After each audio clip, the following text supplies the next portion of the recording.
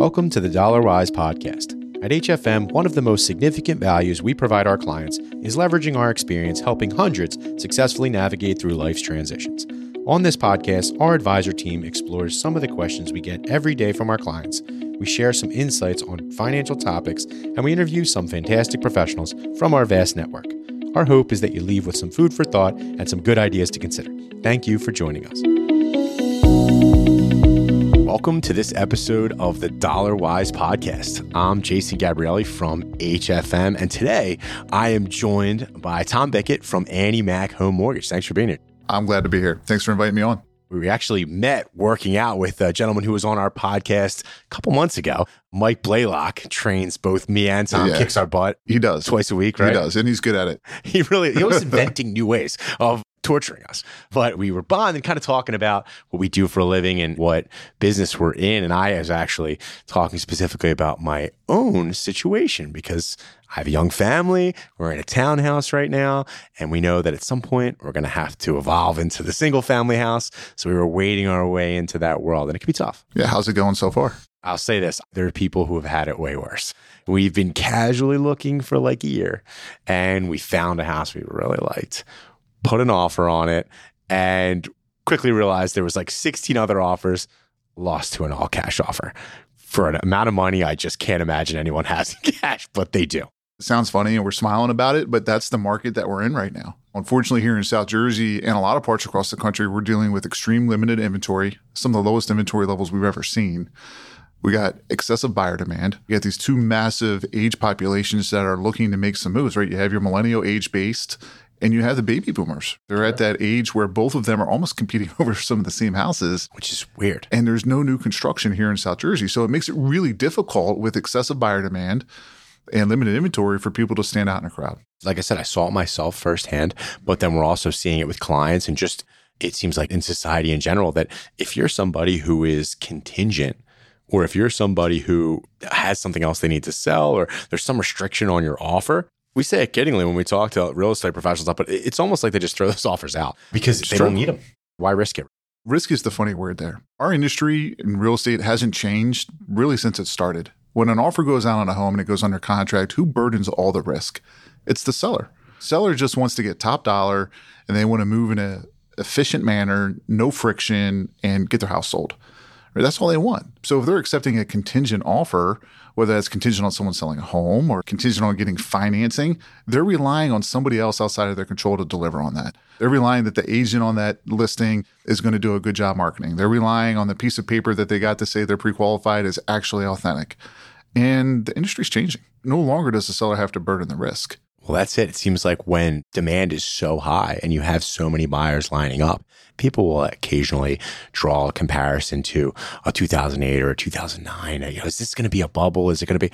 I feel like you know better than me, but people are. Whereas 2008, 2009, the big problem was nobody was qualified. It was like they were just anybody could get anything they wanted. Now it's almost the opposite. Everyone who's getting homes or mortgages is like, like they're very well qualified. The mortgage product that's in existence has almost never been better. Everything is fully scrutinized. Almost fully the opposite, scrutinized. Right? Yeah. And not only that, but the difference between now and then is that you had extreme inventory. Everywhere you look back then, there was a new house going up.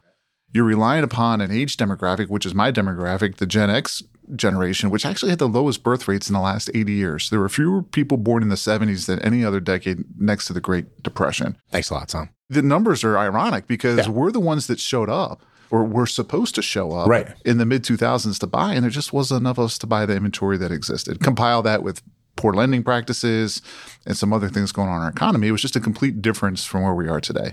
With that limited inventory and excessive demand, pricing should stay good, if not continue to go up. That kind of brings us to the conversation where we're talking about what we do, and I was like, people need houses. The market is brutal, yes, and it's hard to make your offer stand out, especially if you're not somebody who can just write a check for that offer and does have to sell a house or does have to get a mortgage on the front end. Being in that position, but being in a growing family or having to change jobs and move somewhere, that stuff happens and it doesn't care about what the market looks like. Doesn't care about the market, doesn't care about interest rates. Life goes on. Right? Life goes on. And people need to make decisions on their family for what's best. And that's what we find a lot of times when we talk to clients. They'll ask us, what should they do? Yeah, there's what the numbers will say. There's the quantitative. Of course, you're giving up a 2.7% mortgage and you're going to go into a 6.5% mortgage. You crunch the numbers on that, it's not going to make sense. But you got to factor in all the qualitative stuff. If it's the right move for your family, if it's the right move in time, if it's all that stuff, you got to factor all that in. And own the asset. It's easier to refinance in the future when rates drop, if they drop, when they drop. That's a foregone conclusion. At some point, rates are going to be cheaper than what they are today. But own the better asset. Own the asset that's right for your family. And if you own it now, yeah, maybe it's at a higher rate than you would like to take, but it's putting you in a position to take advantage of the future market. Because if you wait for rates to drop, there's a lot of other people out there waiting for that same thing, which is going to drive more consumerism, more pricing, and make it even that more difficult to potentially buy. So that's one of the things I wanted to really cover on this episode today was there are some options that you educated me on for people who are in that boat, who need to get their offer to stand out and need to be able to be in a competitive offer, but don't have the ability to write that check or have to be contingent or have to get a mortgage or whatever. That's right. So what we developed is a private equity arm of Annie Mac Home Mortgage that's called Cash to Keys. And it's a standalone company designed to remove home sale contingencies and mortgage contingencies and lock arms with our consumers and allow them to go to market and make a cash offer. So we're going to do all the upfront underwriting analysis. We're going to make sure that, hey, if this person did sell their house, would they be able to obtain a mortgage? And if they are, we're going to do an evaluation on their existing home to make sure they have enough equity in that house. So when it sells, even with some market volatility, that they have enough proceeds to complete the transaction. Now we know that through underwriting, they're secure. We know that through a broker price opinion, they have enough equity. We're going to lock arms and we're going to go buy the house for them. We're going to buy that new house with cash, allow them to move into it. And then when they finally get around to selling their house, we will resell this new home to them for the same price we paid. And this unlocks the market and makes them a cash buyer without any contingencies. I've never heard of a program quite like that. Like I said, to my ears, that's something we need to get people to understand is out there and something that's an option. Because, like I said, those people that need to make those moves and just can't. There's a lot of people out there that are sitting in their home feeling trapped. They're in contingency jail. They know how difficult the market is through the media, through their friends, through their realtor, and they feel isolated and trapped. Now they have a means to be able to unlock the market, unlock that incredible equity that's in their house to be able to make a life transition. It's absolutely awesome to be able to offer them that ability to go to market and know that they're not going to be homeless, that they don't have to move in with mom and dad, that they don't have to rent back, that they don't have to put everything into storage. They can actually make it into their new home using our cash. The way we look at it, if we truly understand our buyer's borrowing profile, we're putting the cash up anyways. Why not front it to them and allow them to make that secure purchase and have a great mortgage on the back end? So the buy now, sell later strategy for those people that are home sale contingent, we're just not going to blow out of the park. We had 12 new contracts just last week, and we're in mid-May with people utilizing this strategy. Word spreading. We've been doing it for about 18 months. We started small, worked with people that knew and trust us to help their clients with it. And now that we've proven concept, everyone's wanted to get on board and use it. Well, it's funny, when we went through just our offer process I mentioned earlier on in the episode, I said to my wife, I said, somebody's going to solve this problem because there's too many people that are in this position. And it's, at the end of the day, it's a silly reason to lose because you need that cash for such a short amount of time, but you need it to get the deal. And I know just from doing what we do here that in a lot of cases, people are paying that cash, whether they're borrowing it from a parent or they're paying it themselves, and then they're getting a mortgage a month later. So it's literally just a short period of time that they need that cash.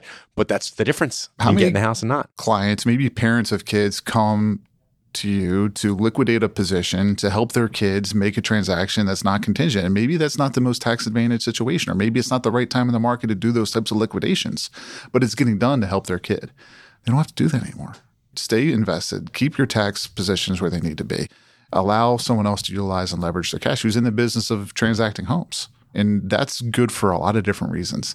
And ultimately, we talked about inventory shortages. Well, if this opens up the inventory by giving someone the ability to sell with their contingency, that's good for everybody because now we get more inventory into the market. It helps the market ultimately. Absolutely. We talked about risk, and we talked first about how in the original form of how this works, the seller takes the risk. But now, to a degree, you're kind of shifting that risk, almost like you guys are taking the risk. Yeah. If I'm the person who's going to give you a piece of paper that says, hey, you know what, this customer is pre-qualified, that seller is banking on me doing my job right, me analyzing the paperwork, me looking at pay stubs and documentation and credit reports and making a decision to write a piece of paper that says you're pre-qualified. And in the old days, that was good enough. Anymore, it's not. So if I'm putting my name on that piece of paper, I feel like we should have some of the risk. And that's what Cash to Keys does. It allows us to stand behind our ability to pre-qualify people and underwrite them to know if they are good buyers or not buyers. And let's put our money where our mouth is. And that's exactly what we're doing. We're taking the risk off the seller's shoulders and putting it on ours. Well, my first thought was, wow, this is awesome. I knew somebody was going to fix this problem. And then my second thought was, all right, what's the catch? It seems too good to be true. There is no catch. I kid. There is no catch. Help me understand how the process works. Yeah. So let's say someone comes in that has that exact same situation. First thing we're going to do is do their loan application. There's no cost associated with that. We're going to gather up their supporting documentation. Doesn't have to be everything, but most cases it's W-2s or tax returns if you're self-employed, some pay stubs, W-2s, bank statements, and a photo ID. Everything looks great. We submit that into underwriting. At the same time, we order a free broker price opinion. So we have a third-party national company that'll come out and evaluate their existing home. That's going to give us a general idea of what we think that home might sell for in the open market. So once both of those come back, and that whole process takes about a week, so it's not very long, and assuming they pass, they're now approved to use Cash to Keys. So the realtor will go to market and present cash offers on behalf of Cash to Keys. We get under contract. That's fantastic.